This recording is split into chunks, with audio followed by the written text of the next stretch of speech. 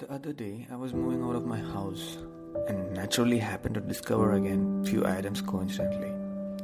Those things one would want to get away with, those type of things.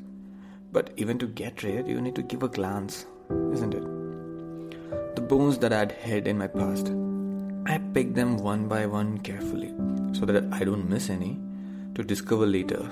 No, I can't take the chance. The ashes of memories that was burnt but not discarded, and one burned candle.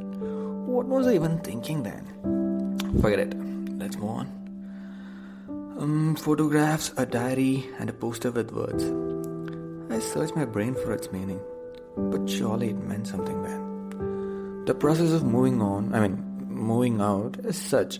You are introduced to all your demons once again, who right now stands in front of you with that broad smile.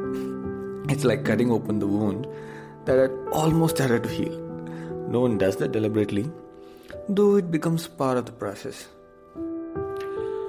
Finally, I have the sheaf of things to be thrown away from my window, from under my bed and pillow. Now I won't blame the glow of radium light on the ceilings for my sleepless night. Not that I'll not have them anymore, but that's alright.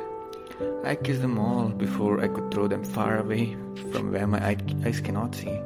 And thank you for making me, me.